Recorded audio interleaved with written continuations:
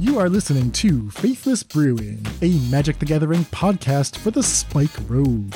Each week we design new decks for tournament play. We put our creations to the test and share our findings on the air. Coming up on the Brew Review, we asked listeners to send in their spiciest deck lists, and they delivered in spades. We look at 10 new brews in Modern and Pioneer in search of the next big idea. That's all coming up on Faithless Brewing. Thanks for listening and enjoy the show.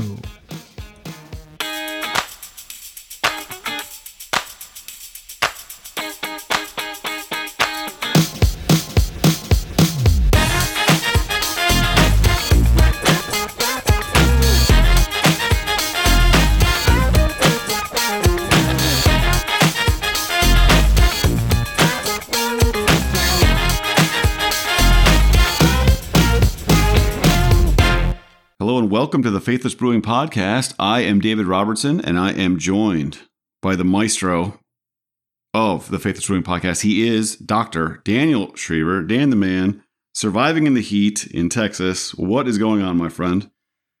Hello, David. Good to see you again. Yeah, I'm doing well. Staying hydrated? Trying to. I mean, it's intense down here. They just Topo Chico, baby. That's what you need. Exactly. They just found a couple of hikers who had died in Big Bend from, who knows, dehydration or something like that. So it's getting real out here. You think they should have ridden a submersible down to the Titanic instead, or just... You can make bad choices anywhere in this world. Topo Chico should have flown some some bottles out there to them. But, airlifted in there. It's the only hope. Yeah. Yeah, on a different note, actually, I do want to just say at the top, in my head, the connection is, there's been a tragedy in the sub community. But I was thinking, well, actually, in the podcast community, we have a little bit of a sad moment here, by which I mean to say that Brian Gottlieb, co-host of the Arena Decklists podcast, he's fine. He's in good health. He's doing well in life. But he's stepping down after over 300 episodes of him and Jerry Thompson over at Arena Decklists. Just for me personally, I mean, that's how I got into podcasting. That's the first podcast I ever listened to. The one that just stuck with me over all these years. And I just want to give a quick shout out, say thank you to Brian for all of the work, all of the content. I'm just going to miss having your voice in my ears. I know that sounds weird, but podcasting is a little weird that way. It's interestingly intimate in a certain kind of way. I do think it is. I mean, as someone who both produces a podcast, but also listens to a lot of podcasts, I think as a listener, you do kind of feel like a sense of intimacy and familiarity with the people who you're listening to, even if, like, I don't share that much about my life here, but I imagine that the people listening to this show feel like they know us a little bit. Yeah, it's a loss. Jerry is obviously still putting out a great show, has not revealed the new co-host yet. I'm still going to keep tuning in every week, but without Brian, it's going to hit different for sure. Yeah, well, we wish him well. It sounds like this was a very considered decision on his part from what I've read. So hopefully, whatever he has next is going to bring him as much satisfaction as the podcast did. Well said. All right, David, what's our plan for today? On to our podcast, where we are still here, still on the grind. We are going to talk about Brew Review. So we have a bunch of sweet brews drawn up by the members of the Faithless Brewing Discord, and they have submitted them to us to take a look at them and maybe offer some suggestions, or maybe just marvel at the ingenuity, or sometimes both. Now you might say, hey, how can I submit a deck to this Brew Review? I'm glad you asked, voice in my head. You can go to patreon.com/faithlessbrewing, and you can join at the appropriate level, which grants you access to submit decks in exactly this fashion. See, the intimacy goes both ways, David. Right? Even though we can't hear the listeners, their voices live in our heads. Yes, I'm being projected. We hear them clearly. Patreon.com/faithlessbrewing. That's where you can sign up, help support the show, gets immediate access to our wonderful Discord community, and fun perks like the Brew Review, which we have not done in a while. But seeing the spice that's been submitted today, I'm looking forward to doing these more often. So without further ado, we can just get on to the list. We got about at least a dozen here. We'll see how many we can get through. We'll just churn through them and see what we got. This is a mix of some are Pioneer, some are Modern. And we're starting off in Pioneer. So David, I'm going to defer to you here. Okay, so this first brew comes to us from Lurking Evil. I would say that Lurking Evil is one of the most prolific brewers on the Discord. This is a guy who's bursting with ideas. He's super excited to try out new ideas and iterate on them. So this list is called Naya Exile Mom. And it is a deck that is built around the interaction of exiling cards, playing cards from exile, and then eventually locking your opponent out. He is playing both 2 Drannith Magistrate and 2 Urbrask Heretic Praetor. The note he has here is that Rocco Street Chef, which is a card we've not really talked about, actually plays really well with the other cards. So I think people might not be familiar with this card. It's a very unique design. So Rocco Street Chef is a red, a green, and a white for a 2/4 elf druid. Although it looks kind of like a demon. I guess I'm surprised to see that it's an elf. Yeah. But whatever. It's a red-skinned elf. I'm not here to judge anybody. At the beginning of your end step, each player exiles the top card of their library. Until their next end step, each player may play the card they exile this way. Whenever a player plays a land from exile or casts a spell from exile, you put a +1/+1 counter on target creature and create a food token. So you get paid off every time. It's sort of like a Howling Mine-like effect. Your opponent kind of gets the first crack at it because most cards can't be played in your end step, right? So your opponent gets the first main phase.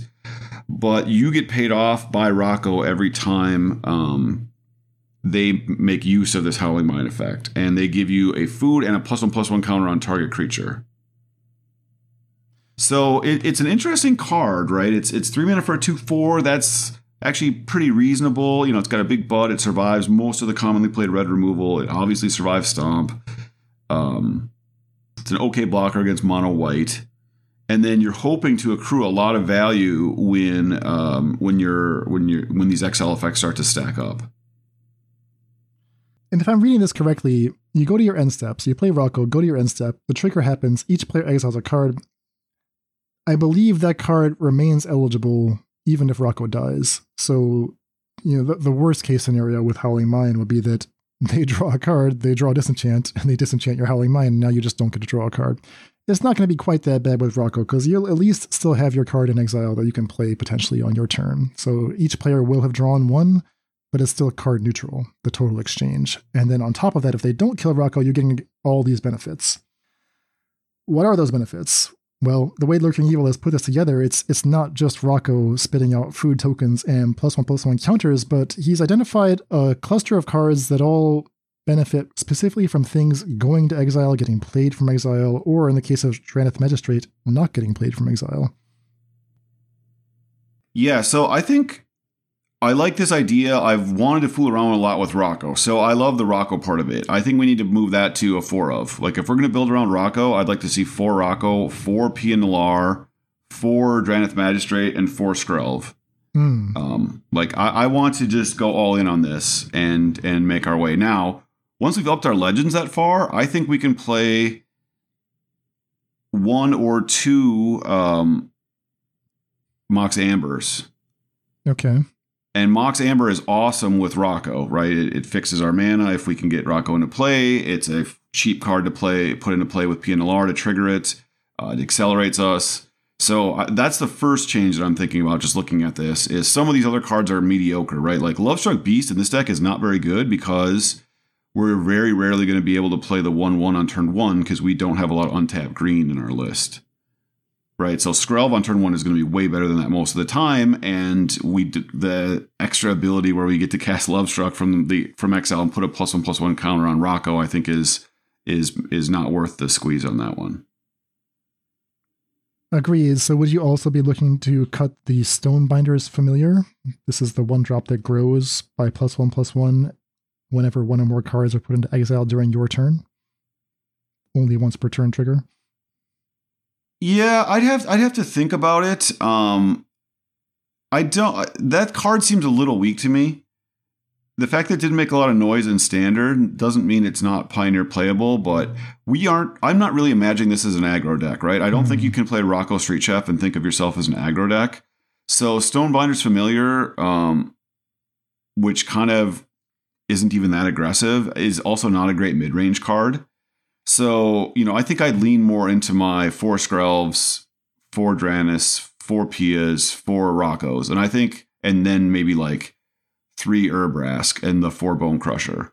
I think that's just enough to win the game. I don't know that we need the Stonebinder's Familiar. I think Pia is going to crap out a bunch of 1/1s and Rocco's going to pump them. That's how I'm imagining winning the game. Yeah, that makes sense. And the Urabrask here is actually Urabrask Heretic Praetor from New Capenna, 5-drop, 4/4 haste. It turns everyone's draw step into an exile draw instead. So at the beginning of your upkeep, you exile the top card of your library. You may play it this turn. At the beginning of each opponent's upkeep, the next time they would draw a card this turn, instead they have to exile their top card, which they may play only for this turn. So it shuts down their main draw step is gone now. It's changed to this conditional draw. And actually, if you have Drenith in play, it just completely shuts them out. So that's actually very exciting. Yeah, and then so the other thing I look at is Restoration of Iganjo. I've not really liked this card. It's like the Homeless Man's Fable. We're already playing 4 Fable, so I agree with that. Obviously, powerful card. I would look to play some of the red exile effects instead, right? Mm-hmm. We've talked about there's 2 mana cards, the Ren's Resolve and the original one. 1 in red, exile the top 2 cards from your library. So that just seems super powerful with Rocco. It seems super powerful with Pia Nalar, right? Where you're all of a sudden you're making 1/1s, you're putting +1/+1 counters, you're getting food. It's a more efficient way, like you can cast it on turn 2 to make sure you hit your third land drop. It's red. I think we kind of want to bias the deck a little bit more towards red. Again, I think getting rid of Lovestruck Beast and only playing a bare minimum of green sources is maybe the way to go. And then I get nervous about playing Ossification once we cut the Restoration of Iganjo because we aren't going to have that many basic lands. So maybe we want to go up to the full Chain of the Rocks. And really maximize our mountain count. Yeah, I like that change.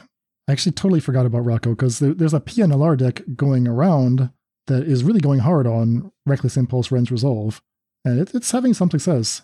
I thought Pia was like a lone wolf. I just forgot that Rocco also gives you bonuses off playing from exile. So yeah, that would streamline the deck quite a bit. I would even go so far as to cut the Fable of the Mirror Breakers. I know that's heresy, but you got to get the synergy in somewhere. Yeah, you do. I mean, you have slots to cut, though. Like, if you cut 4 Restoration, 2 Lovestruck Beast, 4 Stonebinder's Familiar, you're making room for a lot of stuff. True. 2 Ossification. You play 1 Chain of the Rocks. You still have 4 Chain plus the 4 Stomps from Bone Crusher. And then you can fix your mana. At that point, you can, like, cut the Fable Passages. You don't have to play all these basic planes.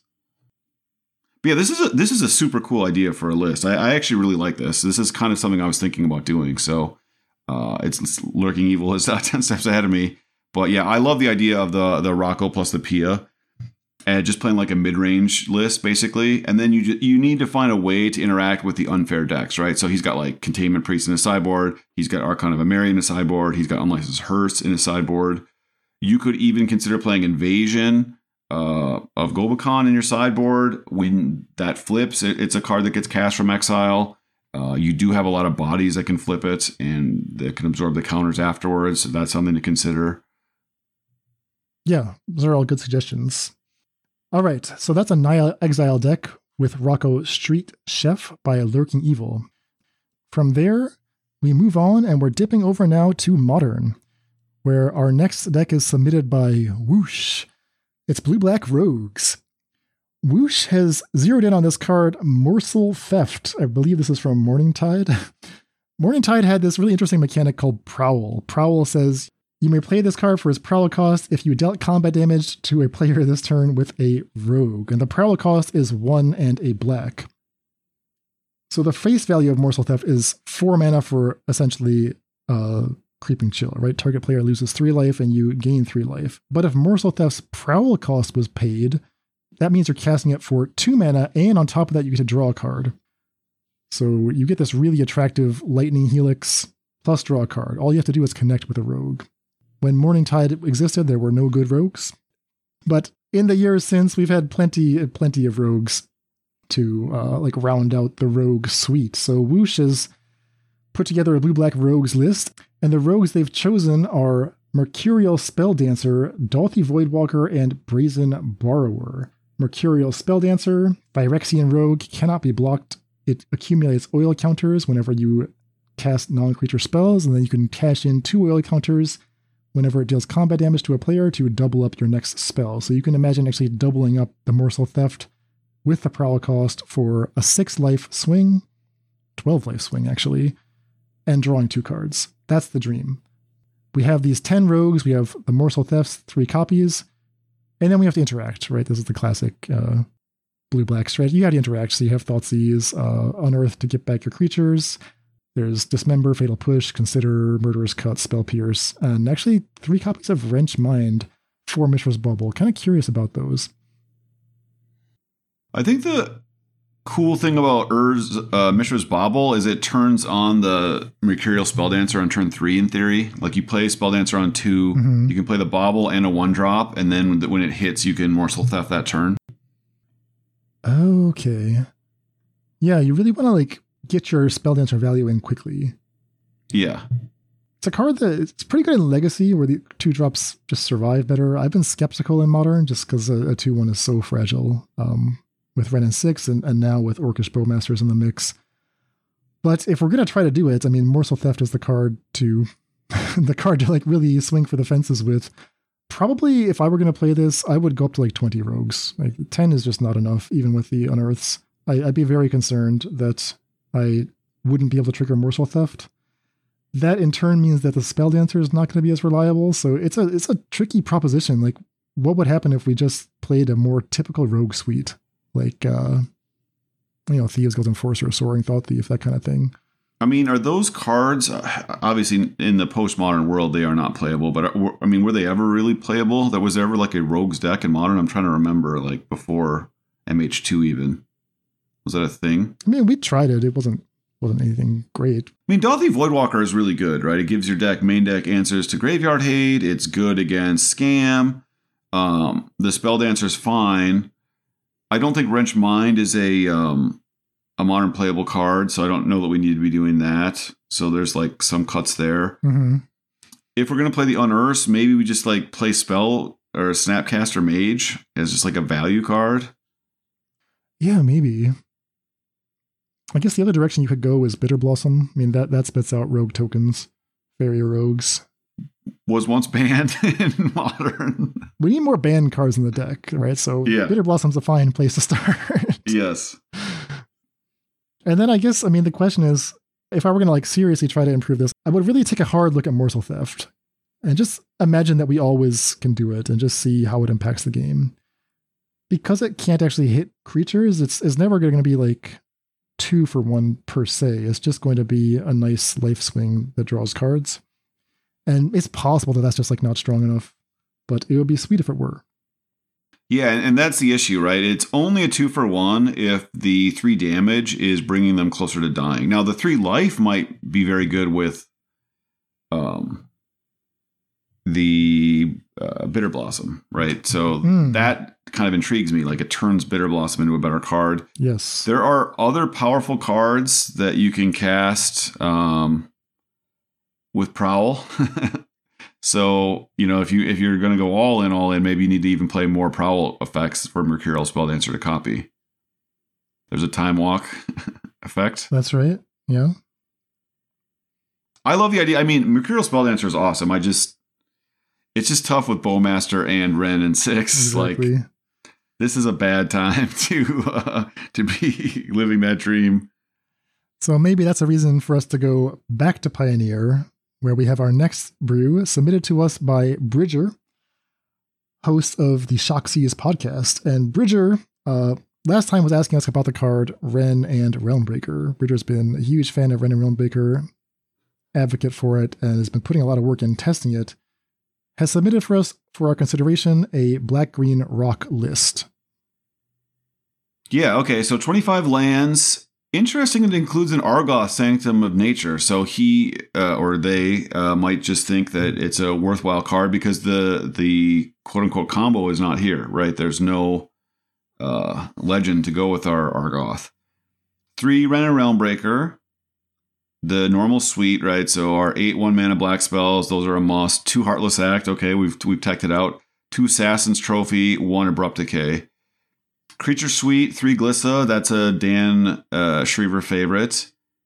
3 Jewel Thief, very interesting card. 3 Tenacious Underdog, 2 Misery Shadow, 3 Shieldred.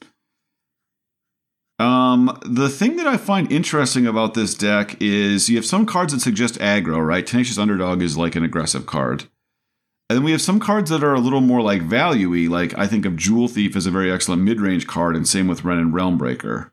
So I'm wondering if Bridger is just a master of like switching roles in certain decks, and kind of recognizing what needs to get played, because you have a ton of 3-drops here. You have 6, 8, 11 3-drops, and they all are similar, but they all do slightly different things, right? Glissa dominates the board as a blocker. It can be card advantage engine. Jewel Thief turns on Thoughtseize, ramps possibly to double spell on turn 4. Ren and Realmbreaker is just kind of like a value engine, very good against control decks. And then you even have 3 Bankbuster main. So this is a person who loves themselves a lot of card draw. There's a ton of card draw in this for a mid-range shell. So maybe this is just teched out to go over the top of red-black. And I would love to know more about Jewel Thief specifically. I didn't even realize this was a card. It's 2 and a green, 3/3, Vigilance, Trample, Cat Rogue, and when it enters the battlefield, you get a treasure. So it's very much a draft card, right? It just doesn't scream constructed playable to me. Vigilance and Trample, I mean, they're not bad keywords, but they're not the card. They're not the keywords we're looking for when we're building our constructed decks. The treasures are always useful, but it must be a lot more useful than I'm envisioning. I guess it gives you a Revolt. It gives you extra mana to use your Bankbusters, use the cards you find off Ren and Realmbreaker. We're playing a Jewel Thief over, I don't know, like a Liliana the Veil or something more interactive. We're playing it over Mana Elves. So I think that what this shapes up to is like a very solid mid-rangey deck, right? Bridger says they do great against control, great against Rakdos. They do well against Convoke and humans. Possibly just because, Pilot Skill is very experienced with this archetype, and that matches my experience of, if you're taking a mid-range black-green deck into a matchup like that, right, it's anyone's ballgame. If you leverage your resources correctly, use your removal correctly. On the other hand, I think that Bridger said the decks they struggled with were like green decks. Right? Green could just go over the top. Yeah. There's just a lot of interesting choices in the mana. So 25 lands, that's pretty typical if you're not going to play a mana elf. That's fine. You don't get to play Fable to smooth your draws. So one of Argoth, that's an interesting choice. I'm not sure that it's right or wrong. 1 Demo Field, 1 Field of Ruin. That's interesting. Red-Black does not play either of those effects. 2 Mutavault, and then 1 of Mana Confluence. You'd think in a black-green list your mana would be good enough that you don't have to do that, but maybe you need to stretch it to try to get some more value from your creatures. And there's enough life gain with the 3 Shieldreds and the 2 Graveyard Trespassers that you feel like you can spare it. Let's just make the Llanowar Wastes. Yeah, I mean, it seems like that's got to be better, right? Because you never need the other color. You even get treasures from the Jewel Thief. Right. Okay, I'm not sure what the answer is, but Bridger, I would love to know more about the details of this mana base. But yeah, it seems like this is the current home for Ren and Realmbreaker from the mind of a Ren and Realmbreaker enthusiast. So interesting to see how this one is shaping up. It looks fun to test. All right, next deck up, Dredge for Bones. Oh my gosh, David, this one's going to you. Dredge for Bones, submitted to us by Tuesday Tastic. Tuesday Tastic, awesome name. So they describe the deck. So we have what they would call like the quote-unquote dredge, traditional dredge game plan. Now, just a reminder, there are no cards with the actual dredge keyword in Pioneer. And the traditional dredge deck hasn't really shown up as a 5-0 list very frequently of late. But for a while, a brief moment in Pioneer, there were decks that did that. So they would include a lot of the cards. So I'm assuming the package he's describing is the Creeping Chill, Otherworldly Gaze, Stitcher Supplier, Prized Amalgam, Silver Smoke Ghoul, Haunted Dead. That's the quote-unquote Dredge game plan Dredge package. And in every Dredge deck, you'll see some of those cards. Sometimes they'll splash green for other milling effects. This deck is just straight black-green. So with that shell, he's combined it with some mid-range cards. So he has added Clackbridge Troll, Fatal Push, Thoughtseize, and then Blood for Bones. So you have this reanimator-y plan for your Clackbridge Troll. He's also playing as one of his like beefy creatures, Dream Eater, which is one of the few like beefy people might not know what this card does, but it actually surveils 4 when it comes into play, so it can trigger your other dredgers again if you are lucky off the top of your deck. Surveil 4 is awesome, but it is a 6-mana card. With 3 toughness. So Dream Eater is 4 blue, Nightmare Phoenix, Flash, flying. When it enters the battlefield, Surveil 4. When you do, you may return target non-land permanent to an opponent controls to its hand. So it's, a bounce effect. It's a 4/3 flyer, but I don't think this card is good enough to be a Blood for Bones target. On the other hand, they point out that Clackbridge Troll is amazing with Silver Smoke Ghoul. So you could sacrifice your Silver Smoke Ghoul to your Blood for Bones. You get back your Clackbridge Troll, and then it makes 3 goats, and your opponent can sacrifice a creature when Clackbridge Troll goes to combat. But if they do, you tap the troll and you gain 3 life and draw a card, so you get back your Silver Smoke Ghoul. So that's something I never heard of before. Dan, you've noted here, same thing. This is an interaction that had never occurred to me. It's brilliant, and it's also just it's very, very funny. What? How do you find this? I love that interaction, and just for that alone, I love this deck. But I do agree with David. Blood for Bones, okay, you have the graveyard set up, but it's still 4 mana. It's still 4 mana, and you're losing a piece in play. So the thing you're getting back, it better be good. And I don't think we have a target like that as currently constructed. Like Dream Eater is just not good enough. I hate to say it. On the other hand, like because we're playing the Blood for Bones, Dream Eater, Clackbridge Troll package, I think we're a little bit light on the early turns. Like just, comparing this to like Crabvine, which I would play at least 4, maybe even 6 or 8 more enablers. I don't know what that would be. Merfolk Seeker Keeper would be an option. I do think you just need a little more stuff to get your core dredge going. And now if you want to say, I still want to play the Clackbridge Troll, I would support that. Right? Go ahead, put the Clackbridge Troll in, because we do need to like have something else to support the Silver Smoke. Creeping Chill alone isn't quite enough. Yeah, I guess the one thing I would flag here is when your like plan B also involves the graveyard, that means that you are really all in on the graveyard, right? So your plan B to play fair still involves Blood for Bonesing a creature out of your graveyard. So that makes me a little nervous, right? That we have this secondary plan, but it's still it's still weak to the exact same sideboard cards. Yeah, and maybe the troll is a solution to that, because that's just like a big beefy thing. So. Yeah, and 5 mana isn't like impossible in this deck. We do have 20 lands, and you can sack a Silver Smoke Ghoul to draw a card. Yeah, very cool find by Tuesday-tastic. They used to have this great Magic blog called Only on Tuesdays, and that's where I think their name came from. They would post about a sweet brew every Tuesday. I don't know if they're still doing that, but if you're listening and if you want to revive that, I'm interested. So, next up. Still in Pioneer, we have Miss Marvel, submitted to us by Ignacio E. Referring here to Aetherworks Marvel, oh boy, Energy Deck. Energy Deck, love to see this.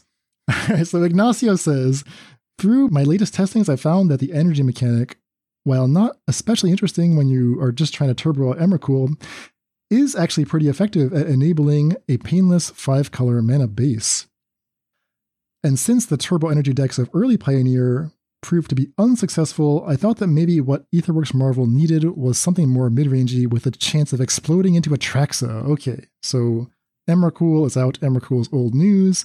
Atraxa is in. We've still got the core energy cards. There's really not that many to choose from. So that's Marvel, that's Harness Lightning, probably still bugged, unfortunately. Attune with Ether, and Rogue Refiner. the 5-color mana base comes from Attune with Ether and Ether Hub. So that's your smooth 5-color mana. What do you get for playing smooth 5-color mana? Well, you get to play Omnath, 4 copies of Omnath, 4 copies of Atraxa, which is a 7-drop, but by then you'll have your colors, and you can also cheat it and play with Marvel sometimes, and 3 copies of Invasion of Alara. Invasion of Alara Wooburg, it's a battle with 7 defense. When it enters a battlefield, you basically double cascade. You're looking for 2 non-lands, mana value 4 or less. One of them you cast, one of them goes into your hand. If you defeat the battle, you get this massive effect, Awaken the Maelstrom, which I'm not even sure what it does. You get all kinds of stuff if you ever win this battle. I know you can put an artifact from your hand into play, which is the most random thing in the world. Right. Okay, David, what do you make of this?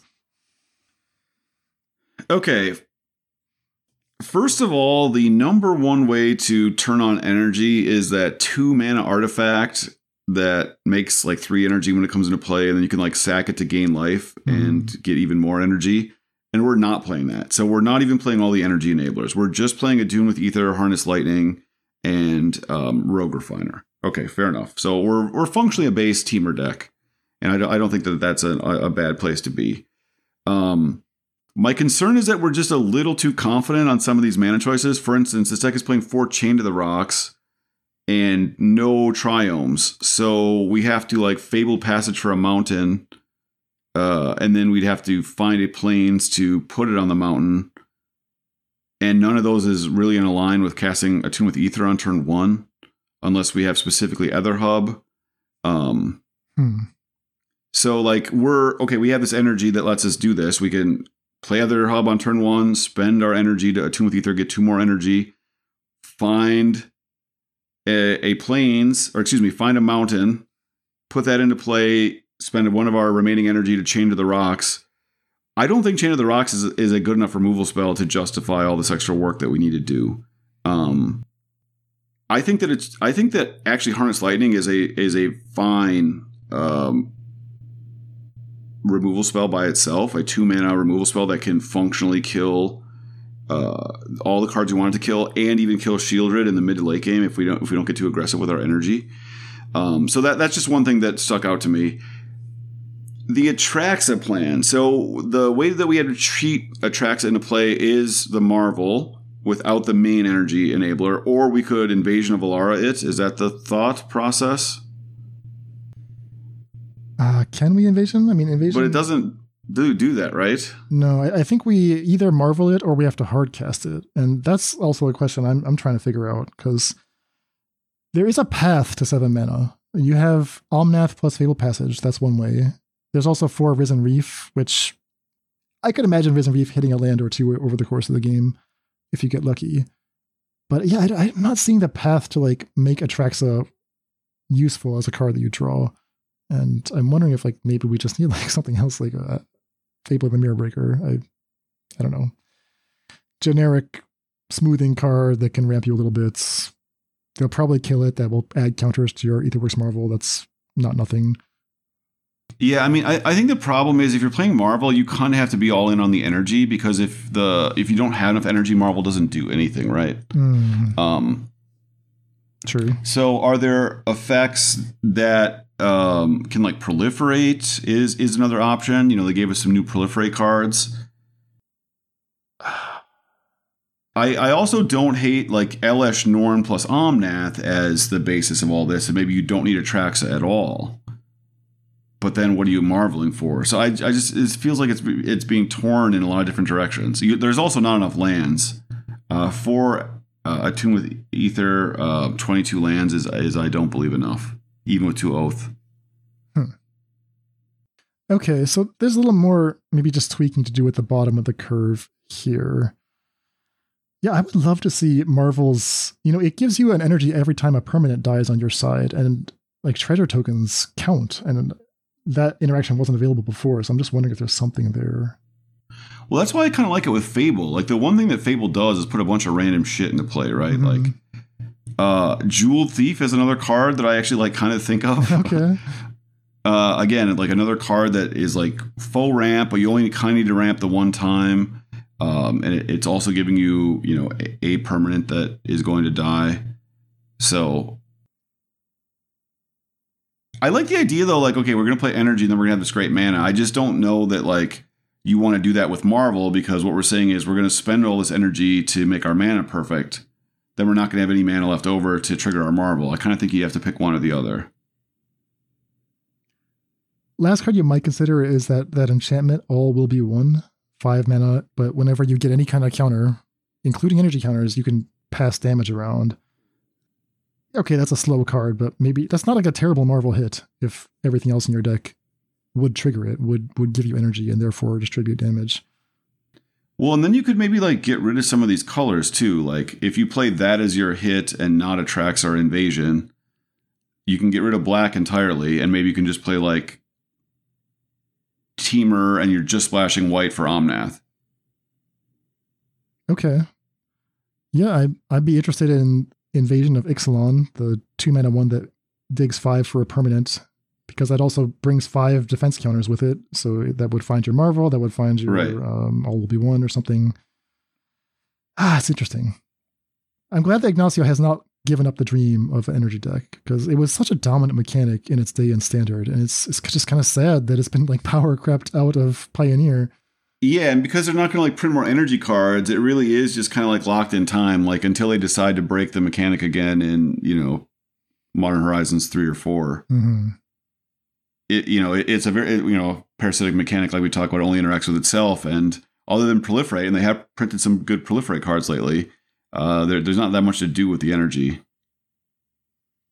Agreed. All right, David, next deck up. All right, Legendary Combos by Patrick Thomas, P-Tom. Okay, so this is a Greasefang deck. So we have Greasefang, Chariot, Parhelion. But he is really, or they are really leaning into Plaza of Heroes.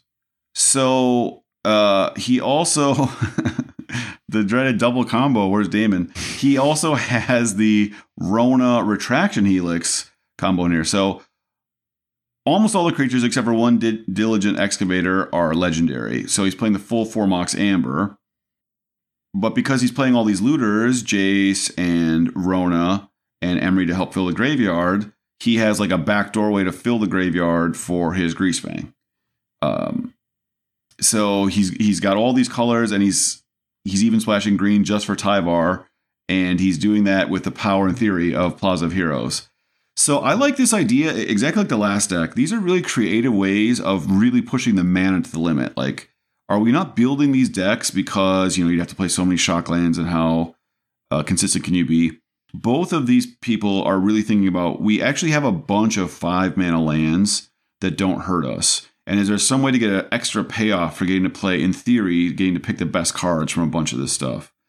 I do like that Jace allows you to cast Can't Stay Away for only 2 mana from the graveyard as like another backdoor way of getting your Greasefang back. I like that Tyvar just randomly loots and it can find one piece or another. I like the Force Skrelv to protect your various combo pieces. There's no interaction in this deck except for Retraction Helix itself.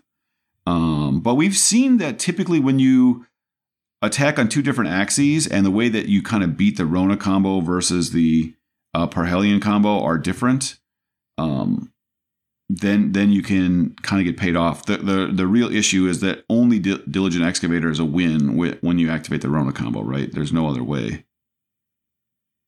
I believe that if you have a Tyvar, that should win, because you just bounce the Tyvar a bunch of times and -2 it. And then what happens next? That eventually, I think that finds the Diligent Excavator eventually, and then you switch back to bouncing the Amber.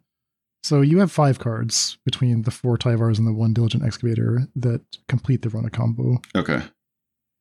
And you need to already have the Tyvar in play, though, because you need to be able to make the black and green with the Mox Amber while you're bouncing it. Correct, yeah. So it's like several pieces. It's Rona, it's Amber, it's Helix, plus the 4th piece, Tyvar or Diligent Excavator. Yeah. It's a surprising shell. I mean, I did not realize that all of these pieces are legends.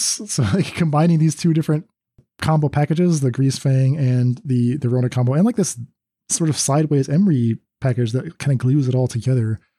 The fact that they're all legends is a very cool find. I agree with David. There's no interaction whatsoever, so you're really putting the pressure on yourself to like do this quickly. And I'm not sure. I'd have to see how it plays out to see how long it actually takes to do this. I think it's also going to be tricky to sideboard just because you're right at the threshold of like not having enough stuff to support each of these packages. Like there's barely enough artifacts for Emery. There's only the Skrells and the Ambers. I don't know if we count the Chariot for that. Barely enough 2-drops for Tyvar's -2 to be good. Like it will work, but if you have to sideboard, then you kind of have to take one package out and it starts to lose its cohesiveness. And you really do not have that many ways. Like you have 6 creatures that loot, but they have to untap to do so unless you have a Tyvar in play. So you have no like built-in loots. No, you're just kind of blind milling for the most part, right? Emery just mills, Tyvar just mills. So you do not have a lot of control about getting Parhelion in your graveyard. So what about Rafine? I mean, take a page from the Classic Legends deck. That's what I was thinking. I think Rafine's just a straight up better card than Emery. I don't think it's even close. And like you say, there's so few Emery targets here. Maybe this is just the way to go. Okay. Yeah, so I mean, that's a easy enough swap that takes the pressure off of you to like keep your artifact count high. Can't play Dennick. Dennick will shut off the Grease Fang combo, but it's okay.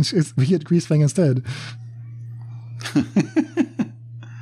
Ambitious concept from Patrick Thomas, and I'm excited to see where he goes with it. From there, we shift back into Modern, the fast-paced world of Modern, where if you're going to play a deck full of legends, you get a bunch of new toys now. There's a perfect mana dork called Delighted Halfling from Lord of the Rings that's like a Cavern of Souls for legends.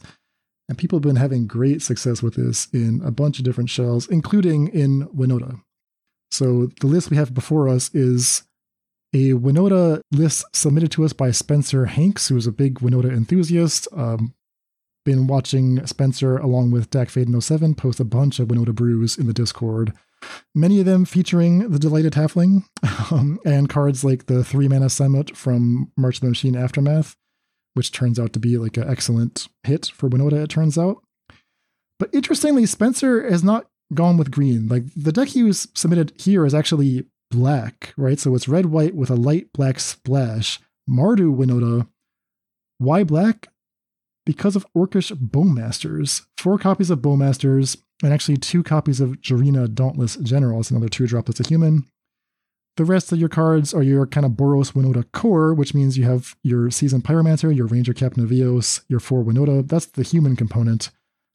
The rest of it is going to be non-humans that set up the Winota. So you have Ragavans there. You have 4 Giver of Runes, 1 Frodo, 3 Samwise the Stout-Hearted, 1 Eowyn Fearless Knight, 3 Solitudes. And kind of surprisingly, there's 4 Ephemerates here because, Seasoned Pyromancer works with that, Ranger Captain of Eos works with that, and then Orcish Bowmasters works with that as well, and Samwise. So I guess the hypothesis is like, what if Orcish Bowmasters is just like the most amazing Winota enabler that we've ever seen? Right, like a card that gives you 2 bodies, neither of which are human, that also interacts with your opponent, right? It kills some things or precious planeswalkers or whatever. Exactly, and we went into great depth on this card, Manassemble and I, in our last episode, all about Bowmasters. You can go back and hear about that. The evidence is rolling in that Bowmasters is a fine playable card. You're seeing it picked up by 0 synergy decks. Decks like Rakdos Scam, decks like Black Green Rock are just playing Bowmasters. Maybe still experimenting, but it's holding its own, and then you can increase the synergy from there, going wide with it, like Yawgmoth is doing, or, in this case, going wide like Winota is doing, and it's not going to be an amazing card. We're not looking to get extra triggers out of it. Well, I guess we can ephemerate it for extra triggers. But, if it just supports Winota while being a fine interactive piece on its own, like this would be a very exciting direction. And Spencer said he just got a 4-1 with this list just this week. Do you think we want like more humans to hit? Or it's just like hitting Ranger Captain and Seasoned Pyromancer, that's just like rock solid value, and they're also playable cards if you don't draw your Winota? That's tough. Yeah, I mean, there's 14 humans here, and that's like right at the line. 14, 15 or 16 would be a little better, but I mean, Jarina's so small, too. I don't know if she even counts. Yeah, so she is graveyard hate, right? Yeah. She protects your humans. Oh, I guess Aowen is a human as well. I guess 15 hits. Oh, yeah, the Fearless Knight, dude. Okay, so we could, in theory, up the human count. The Ephemerate little scam package with a Solitude, I mean, that's interesting. All right, I'm going to take Spencer's word for it that this is a promising direction to explore. I know Dak Fade 07 is also interested in the Bowmasters supporting Winota. I was thinking, like, what if we got a little bit greedier, right? I kind of love the idea of Delated Halfling giving you uncounterable Winota. I could see that just being way better than Giver of Runes. And I love the idea of Samut, right? Samut, the 3-mana Samut that draws cards whenever a creature that entered the battlefield this turn connects for damage. It turns out to just be an amazing Winota hit. So you could play that, and that's going to be your human count instead of Jarina, and you just have like higher quality of creatures all around. You could still have Bowmasters in that deck, right? The mana is very good in Modern, right? Just like Patrick Tomic was saying, we could play these 5-color lands if we have to. Tons of options here. I think Sam Black just put an article out where he was looking specifically at like what would the mana base look like for, I think it actually was a Winota deck. It was like a legendary Winota deck using some of these new tools from Lord of the Rings. So yeah, why not get greedy with it? Go 4 colors, go 5 if you want. Get Jodah the Unifier in there. Yeah, I mean, I like an Avalanche Riders if we're going to play Ephemerate as well. It's like just a sweet human to hit. Oh yeah. Yeah. 3 in the sideboard in Spencer's list, but yeah. Yeah, so maybe that's a better place for him as the sideboard. Okay, well, I feel like a 5-0 is coming. I don't know what it will look like, but I'm excited for Spencer to update us on that when it happens.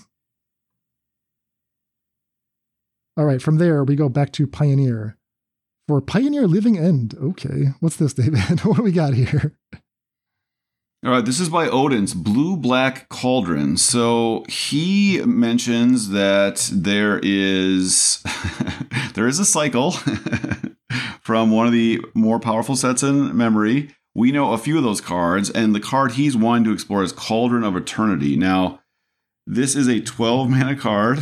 I believe it costs 2 less to cast for each creature card in your graveyard. So it's 10 black, 2 colorless less to cast for each creature card in our graveyard. And then once it's in play, whenever a creature we control dies, we put it on the bottom of its owner's library. So cards don't keep going back to our graveyard. And then for 2 and a black, tap it, pay 2 life, return target creature card from your graveyard to the battlefield. So once it's in play, it's basically casting Resurrection for 3 mana every turn at sorcery speed for the rest of the game. So in theory, if you have 5 creatures in play, you can play this for 2 mana and then activate it for 3 mana every turn for the rest of the game. That's the dream. That's basically Living End, right? That's a Living End player. That's pretty much Living End. So one of the things he points out here is that all these cards are reasonable cyclers. And so you're not losing a lot by just having them go to the graveyard. So he's got Curator of Mysteries. That is a card from Living End, as you've mentioned. Waker of Waves, Striped Riverwinder, Mirror Shell Crab, not currently in any Living End decks, but it's a fine card. You know, the discard ability is functionally a counterspell. I don't even know what Gloomfang Mauler does. I gotta look it up here. I had to look that up too. It's like a 2-mana Swamp Cycler, I think. Yeah. God, it's such a shame that the 1-mana land cyclers from Lord of the Rings are not Pioneer legal, because those cards have been really impressive in Modern Living End. We've seen some Modern Living End decks going down to 14 lands now with Oliphants and Trolls of Kaza's Doom, that kind of thing. Even the green one too, and they're playing Fury, everything. It looks very, very scary. In Pioneer, you have to pay 2 to land cycle, which is a little bit less exciting.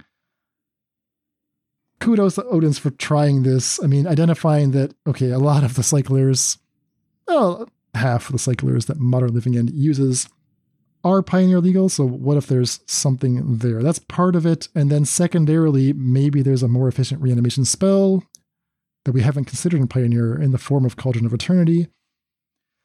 That could be true. That does not add up to living end, right? There's still no interactive component here, and I think Odin's recognizes that, and that's why there's 16 interactive spells in the deck. You kind of have to do it, but it kind of hurts a little bit. Like, at what turn are we ever going to have enough time to like get 4 or 5 creatures in the graveyard for the Cauldron? It's going to take a while. It's still a 5 mana total investment plus all the mana we spent cycling. And we're not actually interacting when we bring something back. We're not disrupting the opponent. We're just adding a medium large creature on our side of the board. So that's going to be the challenge here. I'm not quite sure what the solution would be. Yeah, the other problem is these creatures aren't that good. So even if you told me I could pay 3 mana and 2 life to cast a Curator of Mysteries, that's not that much better than 4 mana. So that's another major concern, right? Is okay, the first Waker of Waves, you're getting a lot for your 3 mana, but the rest of these things, I mean, Gloomfang Mauler, I'm not that excited about having it in play. Would you be more interested in Colossal Sky Turtle? Like it's a 6/5 flyer, at least, with Ward. Yeah, and it's all, again, it's an interactive way to put something in the graveyard, right? You take your turn off, you blink their Llanowar Elf or something to buy a turn, it goes to the graveyard. I mean, the problem is like a single Karn fetching up a graveyard hate piece undoes everything. Cauldron of Eternity, is never coming down before turn. If you have 4 creatures in your graveyard on turn 4, which is possible, then it costs 4 mana. So that's like the best case scenario. Right. And that's tapping out to play it. You're not even getting a creature that turn. So that's a. I feel like you have to wait till you have 5 creatures. That's the only way it kind of makes sense. And if that's the case, maybe we need more creatures. Well, I think we do, but the problem is you also can't have done nothing, to your point, because this doesn't actually sweep their board. So if they're doing mono green stuff, they might even have better creatures than you, even though you've cheated your Waker Waves into play. So what about like Omen Hawker? I know that's not a cycler, but it pays for the cycling cost. Yes, it will die, but that will fuel the Cauldron called Eternity, so that's not a horrible outcome. And it would allow you to interact a little bit better, right? It would allow you to use your Mirror Shell Crab as a counterspell a little bit more efficiently. I think you just have to play more creatures. I don't think you can play Cruelty of Gix. If you think Cauldron of Eternity is the card, and if that's what we're trying to try out, I think the first thing you have to do is cut your 2 Cruelty of Gixes and a couple of your 2 mana removal spells. Just rely on Fatal Push and Thoughtseize, and you just have to play more creatures and see if it gets there. I actually don't think that's a terrible idea, Dan. Like, you play it on 1. You could also, I guess, you can't self-mill with the crab. The only crab that's legal in Pioneer only mills them. You could do Stitcher Supplier. You could do the... Yeah, I mean, you have to do something like that. But I do think that if you don't want to do just self-mill, then the best way to do it is exactly what you're saying. You play the 1 drop that lets you cycle. Then they either have to play off curve to kill your guy, or they let you, tap it to maybe cycle Stripe Riverwinder or Waker of Waves and find another one. All right, so ambitious plan from Odin's for the Pioneer Living End. We're not quite there yet, but I'm going to spec heavily on Cauldron of Eternity because, we know there's one good mythic in the cycle. Could be this one. Who knows? All right, we have time for, looks like maybe a couple more. So let's dip back into, let's stay in Pioneer, excuse me. We'll stay in Pioneer for Vesuvian Mindbreaker of the Dross. Oh boy, that's promising. Submitted to us by Brandon Redden. Brandon writes that they wanted to explore Vesuvian Drifter after seeing some legacy and modern brews. It has the potential to combo with both Teresian Mindbreaker and Archfiend of the Dross on turn 4, depending on which second piece is drawn in combination with Scheming Symmetry. Okay, you got to explain this to me, David. What's going on here?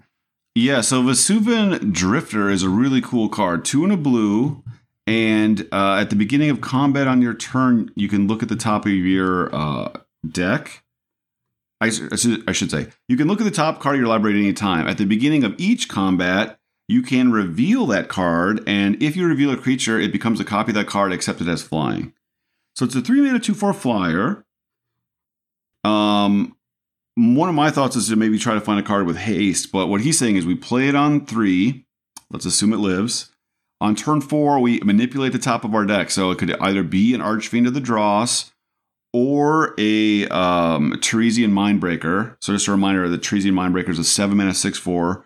When it attacks, your opponent mills half their deck, and it has a unearth cost of 1 blue, blue, blue.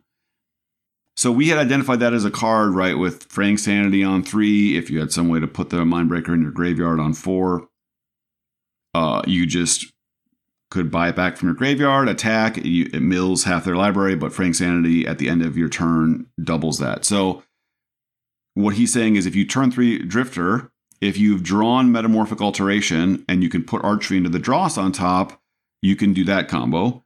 And if you have Drifter in play and you've drawn Fraying Sanity, you just play Fraying Sanity, play your 4th land, Scheming Symmetry, put the Teresian Mindbreaker on top, and then you can execute that combo. So the Drifter becomes like functional extra copies of either creature. Okay, by itself, it's just a 2/4 flyer for 3. That's not horrible. That's actually a pretty good rate for a... Yeah, I mean, it's not terrible, right? You're not writing home about it, but... But in order for it to successfully execute a combo, you need to draw both Mindbreaker and Sanity, or both Archfiend plus Alteration. Is that right? Well, you don't have to draw the Mindbreaker. So Scheming Symmetry means you, like, once you have Drifter in play, unfortunately, it's only on top of your deck. It can't be in your hand. So you get a 1 in 52 shot to have it on top of your deck, or you can Scheming Symmetry, or you can Otherworldly Gaze to manipulate the top of your deck. Okay, so let's go harder on that.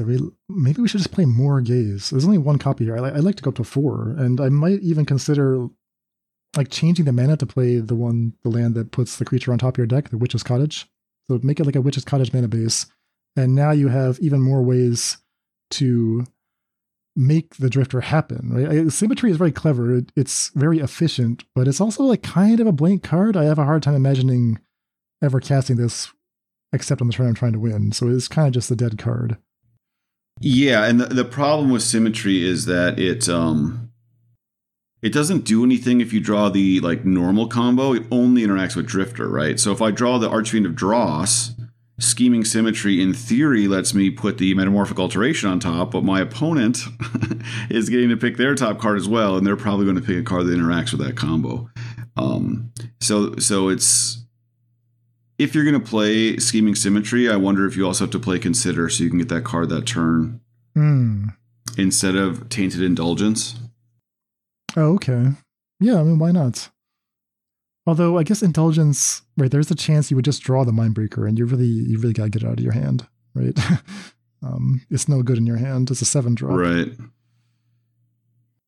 Yeah, I mean, this deck is doing a lot of things, and that's a problem, right? You need to have Scheming Symmetry to support Vesuvian Drifter. You need to have Fraying Sanity to support Mindbreaker. You need to have Metamorphic Alteration to support Archfiend of Dross. So yes, it means you have a bunch of different ways to combo, but it also means you have a bunch of different pieces that don't do much unless you have the other piece. So would a solution be to just cut one of the combos, cut the weaker one, but maybe keep the Drifter as a backup plan to your better combo? Which I'm guessing is Archfiend, just based on the lack of success for Teresian Mindbreaker. Yeah, maybe. I think you also just want random ways to like move stuff off the top of your library. Like you just like effects like Consider or like just any ability to manipulate it. Maybe the full 4 Gaze. I guess the problem for Drifter is your random hits are so rare. Then like if it's just 4 Dross, most of the time it's not going to have anything. But I guess if you're playing for Scheming Symmetry. Okay. I think it's really hard to build the mana base you're describing, Dan, and still play like an effective blue-black shell because there's only 4 blue-black lands that you get to play if you're playing enough swamps to trigger the... You're not looking to play a bunch of Triomes? Because that's what I would do. Yeah, I guess you could. It's a fair... That's not crazy. And you could play mostly black cards, right? Like, you don't have to play that many... Yeah, maybe. Well, it's an intriguing proposition from Brandon Redden. The Vesuvian Drifter, it could just be awesome. I've seen people trying this in Modern and having a lot of success with it. So maybe it's better than we think.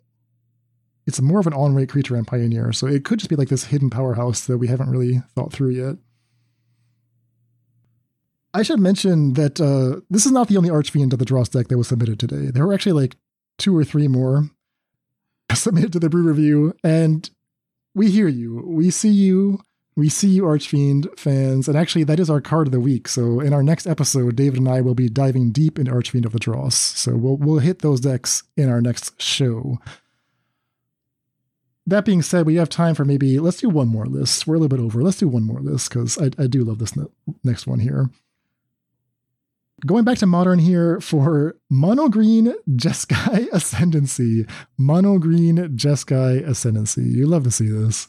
Submitted by Toffer, who has written a lovely write-up here all about the deck. Talks about how he originally conceived it as a bit of a meme way back when Arcum's Astrolabe was still legal in Modern. But it's like almost there. So what is the concept here? Well, we all know how Jeskai Ascendancy can work, right? You need to get a mana dork in play.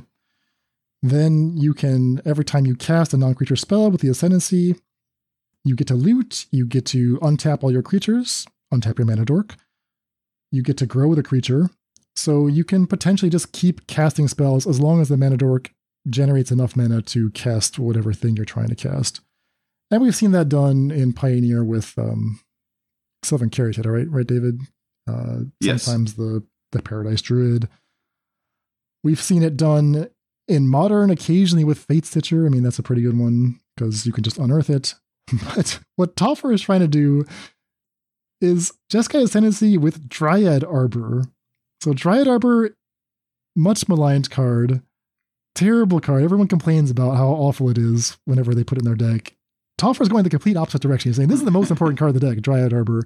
This is your mana dork that allows you to build a deck with, like, it actually only has like 2 creatures. It has 2 Arbor Elves and then 2 Dryad Arbors.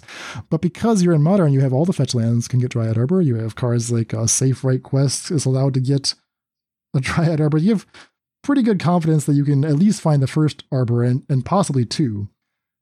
Actually, the way to go infinite in this deck, as Toffer explains it, is to have 2 Dryad Arbors going with the Ascendancy. How is that ever going to happen? Well, Postmortem Lunge can reanimate a creature for 1 turn with haste, and you only have to pay mana equal to the mana cost of that creature, which in Dryad Arbor's case is 0. So if you're going to target a Dryad Arbor in your graveyard with a Postmortem Lunge, you can do that for 2 Phyrexian. You can do that for 2 life, paying the Phyrexian cost, and 0 mana. So it's almost free. Dryad Arbor comes back with haste. It's ready to go. You're going to start chaining through the Ascendancy, doing your thing. All the spells here cost a single green. That's Abundant Harvest, that's Commune with Spirits, that's Safe Right Quest, Regrowth, Noxious Revival, Utopia Sprawl, Unbridled Growth, Abundant Growth. Some of them cost 2 mana, but like Life from the Loam is here, Commune with the Gods is here. At 2 mana, you do need to have either 2 Dryad Arbors in play or have an Arbor Elf going, which will generate progressively more mana if you get like Utopia Sprawls piled up on a land. So it's a very clever way of like answering Jeskai Ascendancy's requirements. You do end up with this like hilarious mono green splashing a Jeskai card.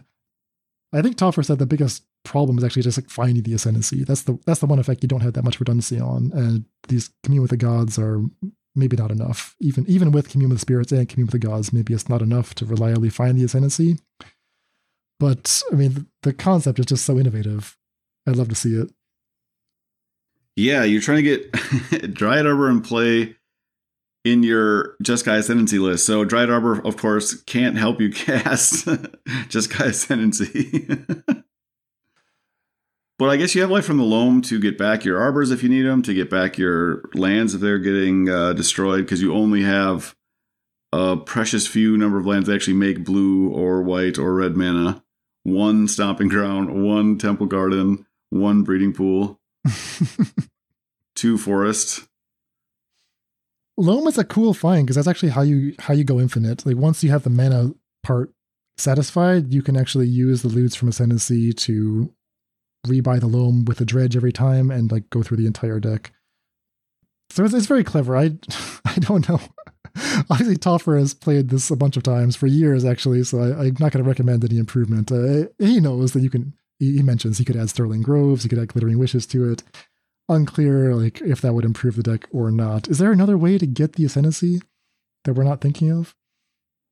In mono green? Not that I know of. Yeah. I mean, How are you winning here? You're making your two lands infinitely large? Is that the... Like, if they have 2 blockers, you actually don't win that turn? Or, I mean, you have no way to get rid of them. Okay, so you get your mana engine going. You go through the entire deck. You will draw everything. You will get all the stuff with Life from the Loams. You'll regrowth whatever you mill like that. So you'll have everything. You'll have your entire deck at your disposal and infinite mana. Yeah. So let's say I just gave you 50,000 mana and this is your hand. And all the lands are in play, we can imagine, in a Jeskai Ascendancy. Yep. Yeah, I think you attack him with the Dryad Arbor.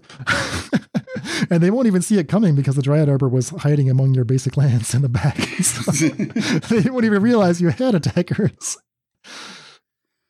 Also, this is the kind of deck where I would 100% time out, like in game 1, trying to like figure out what the hell's going on.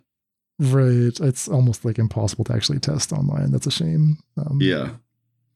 Yeah, like you say, just a super innovative deck by Topher. I mean, I just never would have even considered this. It just looks like it's like very functional.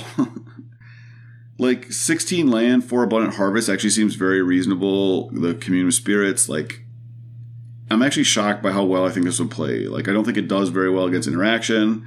I don't think it can win easily through blockers, but it's like shocking how good this deck actually looks like it would play, considering he's decided to like handicap himself by making this deck mono green. Yeah.